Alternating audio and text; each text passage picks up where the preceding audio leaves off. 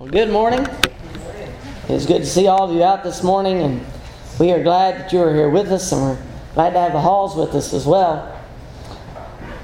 I was hearing Lily telling about you graduating and graduating high school, and I'm going to tell a funny Lily story, if that's okay. I don't know that she's going to remember this or not, but it's something that has stuck with me for a long time. But whenever I first started here, I ended up teaching Bible classes, and I had Lily in class one time. And I remember her asking me a question. Are Hugh and Rosie your mama and daddy? I said, well, no. Well, why do you sit with them? And I'd known Hugh and Rosalie for a long time from the Friday night singings. And it just so happened that when I came here, I accidentally sat in their pew. Didn't even know it. I sat in Hugh's seat, and they just sat on the other side. Never said anything. I just stayed there. But anyway, she asked me why I was sitting with them. And, well, I've known them a long time. I explained that to her. And from then on, I started calling them Mama Rosie and Papa Hugh. And to this day, they are still Mama Rosie and Papa Hugh. Vicki is sister, which that puzzles everybody at the school because she works with us now. And so, anyway, it's something that has really stuck. And so you started something, didn't even know it. But anyway, since they were here, I thought I would tell that story. Today's lesson is why I want you to be a Christian. I have been pondering some thoughts regarding Christianity over the last week or two. In the videos that I've been doing on Facebook, we looked at the wedding parables, and one of the thoughts, one of the main themes that has really stuck in my mind is just the theme of weddings, because weddings are a very joyous occasion. And that's what Christianity should be. It should be a very joyous thing. But I realize that there are a lot of people in the world that do not see Christianity as a joyous thing, but they see it more as a chore. There are many people that refuse Christianity because they see it as something that they really should do, but it's not something that they really want to do. I'm going to share this from the standpoint of presenting the message to someone who is not a Christian. But it is not only to someone who is not a Christian. I want this lesson to be an encouragement for all of us. I want us to all have the same idea as to how to present Christianity to someone who is not a Christian. What reasons we might give that we would say, this is why I want you to be a Christian. So I want this lesson to be an encouragement to all of us, whether Christians or not. Even though it does have the mentality of going to someone who is not a Christian. But I begin with this question. Are you a Christian? Are you a child of God? And we could ask other questions in connection to that. Have you obeyed the gospel? Do you know the gospel message? Do you know what is required for you? Do you know what God wants you to do in order to become a Christian? And if you are not a Christian, even if you're unsure, there are many people that obey the gospel that later in years, they're unsure of their salvation. So maybe they are baptized again for the right reason, to make sure of their salvation. But if you are not a Christian, if you are here today, or if you are hearing this message and you are not a Christian, I want you to be a Christian. The decision to become a Christian is the greatest decision that I have ever made for myself. I remember years ago when I did decide to become a Christian at the age of 14. I remember speaking to my dad about it beforehand. It was a Monday. I had been pondering some thoughts since the Sunday morning before. And all day Monday and came home that afternoon and I said something to my mom about it, and So I talked to my dad that evening when he got home from work. And I remember him saying to me, when I became a Christian, that was the greatest day of my life. Even aside from marrying your mom, that was a great day. But the greatest decision that I've ever made was to become a Christian. As long as you understand what that means, then we'll take care of that tonight. And we did. And becoming a Christian, that was the greatest day of my life. We remember a lot of dates. Do you remember the date that you were baptized? August 31st, 1998 was the day that I was baptized. I remember that. And I hope that you remember that date too, for those of you that are Christians.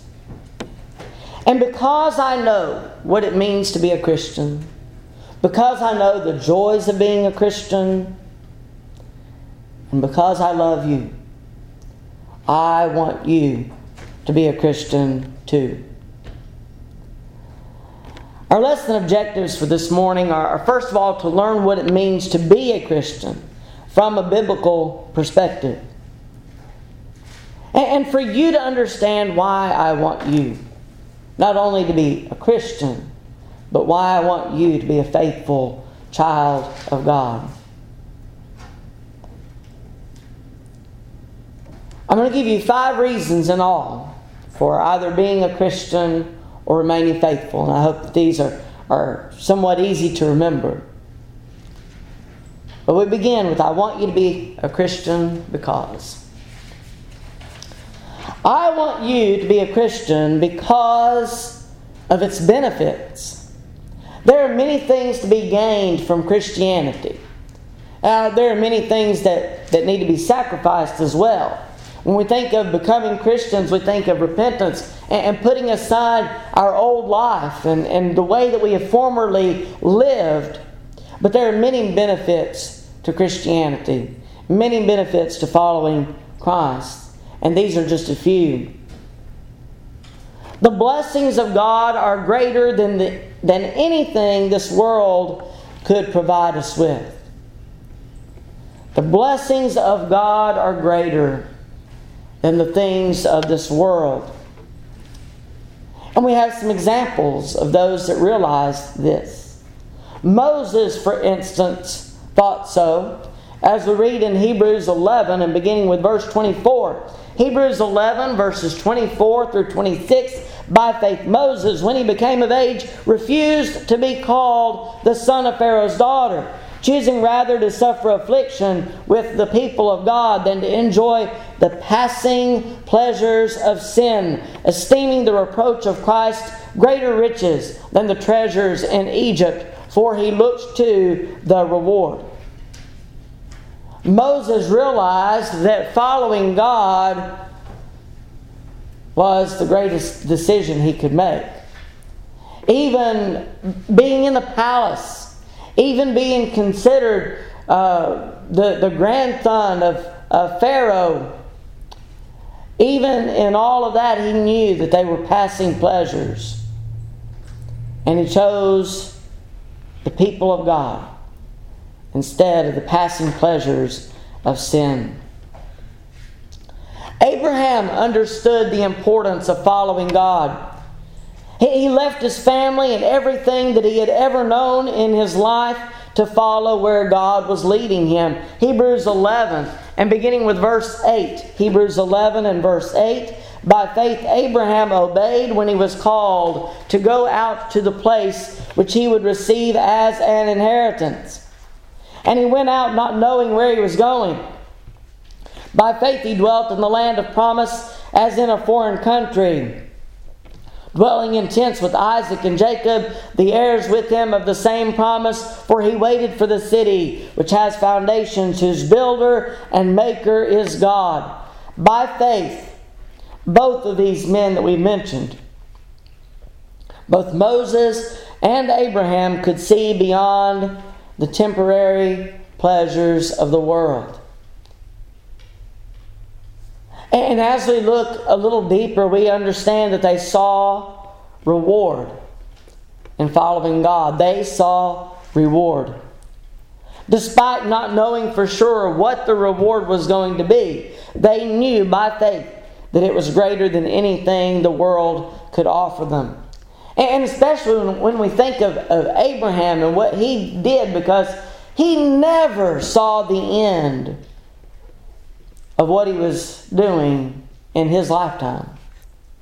It wasn't until those that came after him, Isaac and Jacob, that God would fulfill the promises that He made to Abraham. And yet Abraham followed God. He forsook anything that he had ever known in this life to follow God. Unfortunately, there are also those who put too much stock in the riches of the world, if you will. We think of Ananias and Sapphira in Acts chapter 5. We think of Simon the sorcerer in Acts chapter 8.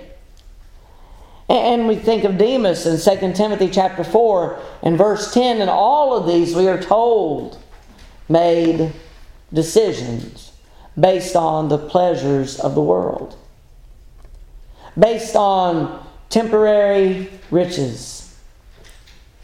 We could add the rich young ruler to this list, and many others. They made choices based on things of this world that would pass away. And unfortunately, as far as we know, that was their final choice. Jesus has told us that the riches of eternity are much greater than the riches of the world. It's important that we not be so nearsighted that we only see the things immediately around us. If I take off my glasses, I am nearsighted. I can see things really up close, but I can't see in a distance. And there are many people that see in that same way. They see the things close to them, but they cannot see far ahead into the future. They cannot see into eternity, and they may base their decisions on spiritual nearsightedness. But Jesus tells us to be farsighted, to see beyond the things immediately close to us. In Matthew 6, verses 19 through 21, do not lay up for yourselves treasures on earth, where moth and rust destroy and where thieves break in and steal, but lay up for yourselves treasures in heaven, where neither moth nor rust destroys and where thieves do not break in and steal. For where your treasure is, there your heart will be also. Don't place your treasures here on earth, because they will rust and rot away. They will be stolen. But place for yourselves treasures in heaven, and that is where you will be. We know that a place in heaven is prepared for us based on Jesus' promise in John 14 and verse 2. In my Father's house are many mansions. If it were not so, I would have told you. I go to prepare a place for you. It is this reward that those who have gone before us longed for. As we read in Hebrews 11, verses 13 through 16. Hebrews 11:13, these all died in faith, not having received the promises, but having seen them afar off, were assured of them, embraced them, and confessed that they were strangers and pilgrims on the earth.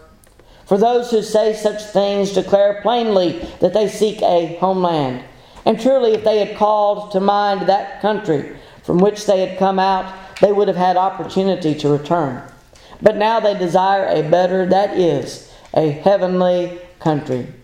Therefore God is not ashamed to be called their God, for He has prepared a city for them. Let's see beyond the temporary pleasures of this life. Let's see what is ahead of us, should we be found faithful in Christ.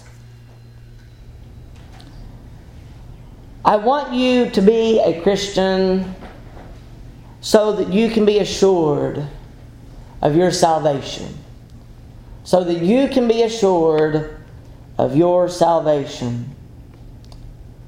Christians can be sure that they are saved. There are many who obey the gospel and at times they may question their salvation for one reason or another. But Christians can be sure that they are saved if they have done the Father's will. It begins in obedience to the gospel. We think back to what Peter told the Jews on the day of Pentecost. When they asked that great question, what shall we do? What did Peter say? He said, repent and let every one of you be baptized in the name of Jesus Christ for the remission of sins. And you shall receive the gift of the Holy Spirit. For the promise is to you and to your children and to all who are afar off, as many as the Lord our God will call. Acts 2 verses 37 through 39. They asked what they needed to do, and He gave them the answer. Repent. Be baptized. And if you do these things, then you will receive the forgiveness of your sin.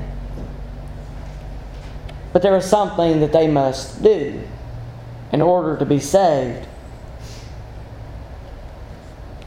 From a scriptural standpoint, we understand that only those who have submitted to the Father's will in this way can be assured of their salvation. Mark 16:16 puts it very plainly. He who believes and is baptized will be saved, but he who does not believe will be condemned. And so we understand that if we are willing to submit to the Father's will, and if we are willing to obey, repentance, confession of faith, baptism for the remission of sins, if we have done those things, then we are saved.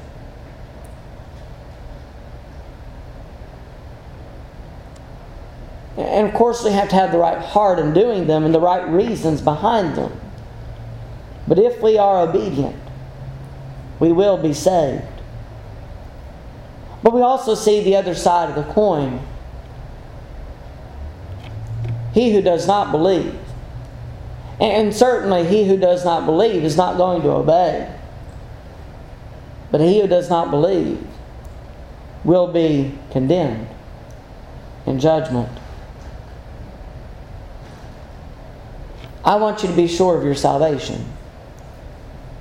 I want you to know that if you've obeyed in the right way and for the right reason, that you are saved.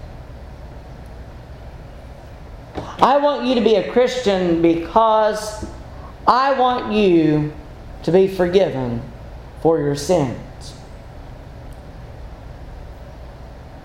Knowing what it means to be forgiven, I want you also to be forgiven. Only Christians can be forgiven of their sins. Now, obedience is a step in the right direction. But we understand that there's more to it than that also. Justification of our faith is found in our obedience. James 2, beginning with verse 18. James 2 and verse 18. But someone will say, you have faith and I have works. Show me your faith without your works, and I will show you my faith by my works. You believe that there is one God. You do well. Even the demons believe and tremble. But do you want to know, O foolish man, that faith without works is dead.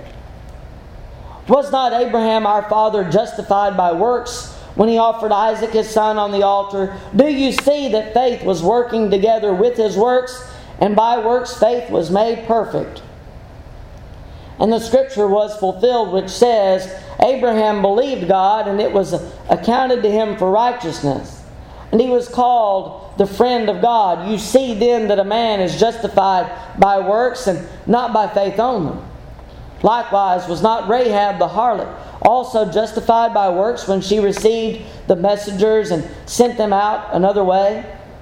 For as the body without the spirit is dead, so faith without works is dead also. You see, obedience is important, as our justification is found in our obedience. Justification for our faith is found in our obedience.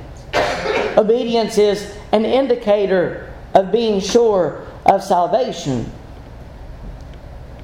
But we must also be sure of our reason for obedience. Ultimately, we are saved by God's grace. And it is through the blood of Christ that we are forgiven for our sins. Ephesians 4 and verse 32. Be kind to one another, tender-hearted, forgiving one another, even as God in Christ forgave you.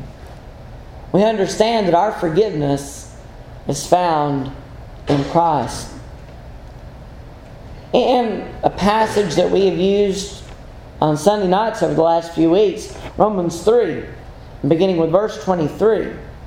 Romans 3 and verse 23. For all have sinned and fall short of the glory of God, being justified freely by His grace, through the redemption that is in Christ Jesus, whom God set forth as a propitiation by His blood through faith, to demonstrate His righteousness, because in His forbearance God had passed over the sins that were previously committed, to demonstrate at the present time His righteousness, that He might be just and the justifier of the one who has faith in Jesus.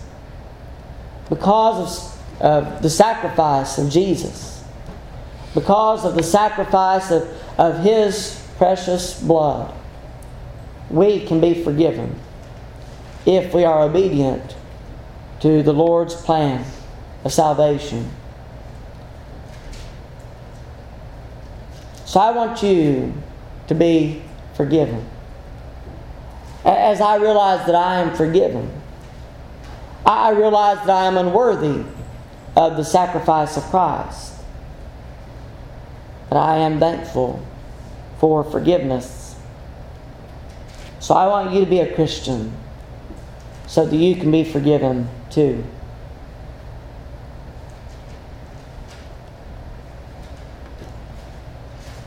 I also want you to remain faithful. I want you to remain faithful because faithfulness is required of every Christian. Faithfulness is required of every Christian. Faithfulness begins with change. Change does not automatically happen when we obey the plan of salvation. It's something that we have to work on. It's something that we pretty much have to work on in all of our lives. But change takes place when we purpose our lives for God's service. When we pledge our allegiance to Him, if you will. Romans 12, verses 1 and 2. Romans 12, verses 1 and 2. I beseech you therefore, brethren, by the mercies of God, that you present your bodies a living sacrifice, holy, acceptable to God, which is your reasonable service. And do not be conformed to this world, but be transformed by the renewing of your mind, that you may prove what is that good and acceptable and perfect will of God.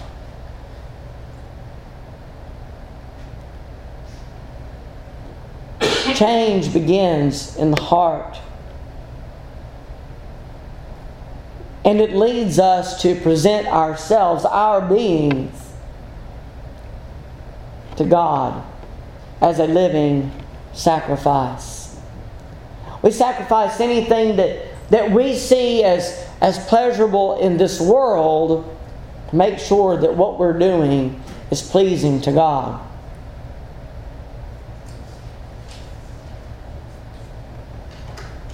And in sacrificing ourselves in that way, we become holy, acceptable to God. We're not conformed to this world because this world is passing away. We know that. But we are transformed by the renewing of our minds, so that we may prove what is that good and acceptable and perfect will of God.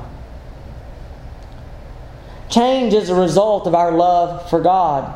In Mark 12 and verse 30, Jesus says, "And you shall love the Lord your God with all your heart, with all your soul, with all your mind, and with all your strength. This is the first commandment." And when we love God as we should, when we put Him above all as our priority in this life, not just our first priority, but as our priority over everything, when we place Him where He belongs in our lives, that's where change begins.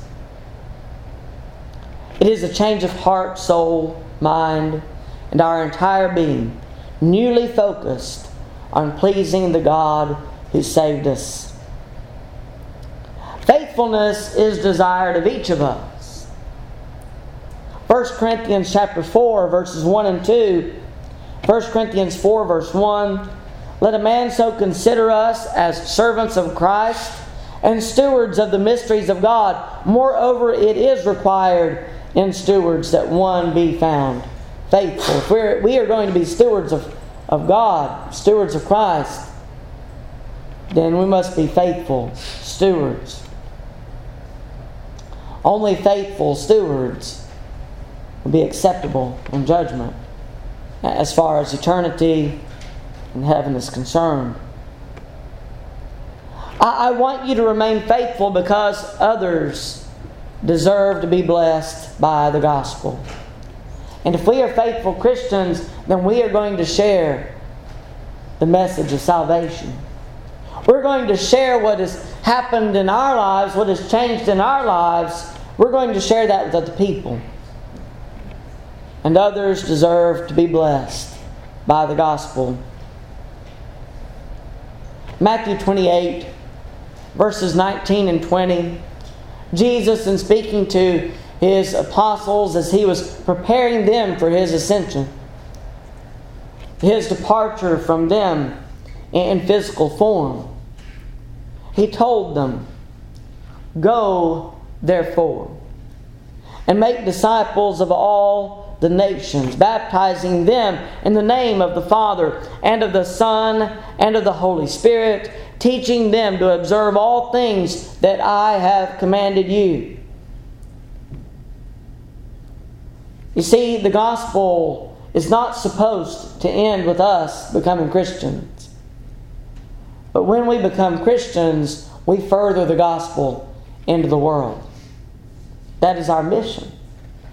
And just as the apostles were given this mission, so we are given the same mission today. If we as Christians fail to share our knowledge of what is necessary for one to become and remain a Christian, then souls will not be saved. It's our responsibility. We sang the song very fittingly before we began our Bible class this morning, "Into our hands." Into our hands the gospel is given. Into our hands is given the light. And it is placed in our hands, and we are to take it from being in our hands. We are to share it with the world. That is our responsibility.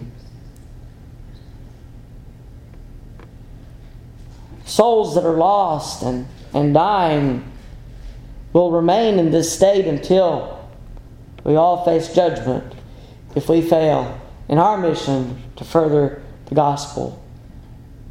So I want you to remain faithful for that reason. The responsibility of soul winning has been placed upon those who have become Christians, that the great gospel message continues to save others.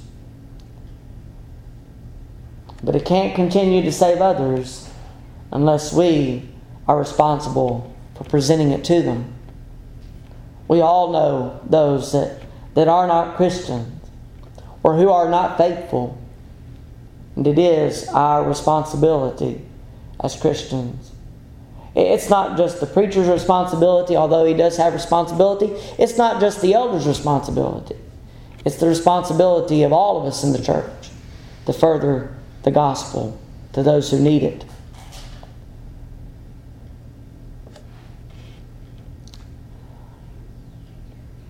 I want to close by bringing us back to where we began in our scripture reading in Acts 26. In Acts 26, and beginning with verse 26. For the King, before whom I also speak freely, knows these things. For I am convinced that none of these things escapes his attention, since this thing was not done in a corner. King Agrippa, do you believe the prophets? I know that you do believe. Then Agrippa said to Paul, you almost persuade me to become a Christian. And Paul said, I would to God that not only you, but also all who hear me today might become both almost and altogether such as I am, except for these chains. King Agrippa knew. Paul knew that he knew, and he expressed that very plainly. King Agrippa knew what he needed to do to be saved. He believed. But as we see with King Agrippa, and as we see in many other examples, even going back to James chapter 2 that we looked at earlier, belief alone will not save you. Even the demons believe and tremble. King Agrippa believed, but he chose not to become a Christian. He chose, at least at this moment, to remain almost persuaded. And Paul states in verse 29, I would to God that not only you, but also all who hear me today might become both almost and altogether such as I am. He was a Christian, and he wanted them to become Christians as well.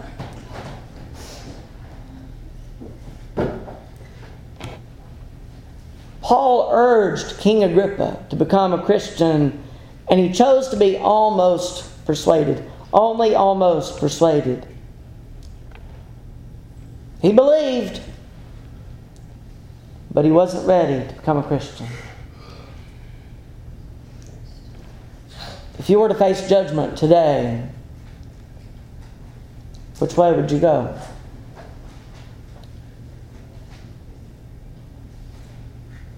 Are you almost persuaded? You can make yourself fully persuaded today. If you're not a Christian, then we would love to assist you in baptizing you for the remission of your sins, if that's what you're ready for. Maybe you're not a faithful child of God. Maybe you need to come back and repent. Maybe you need to ask for forgiveness, or you need to ask for prayer.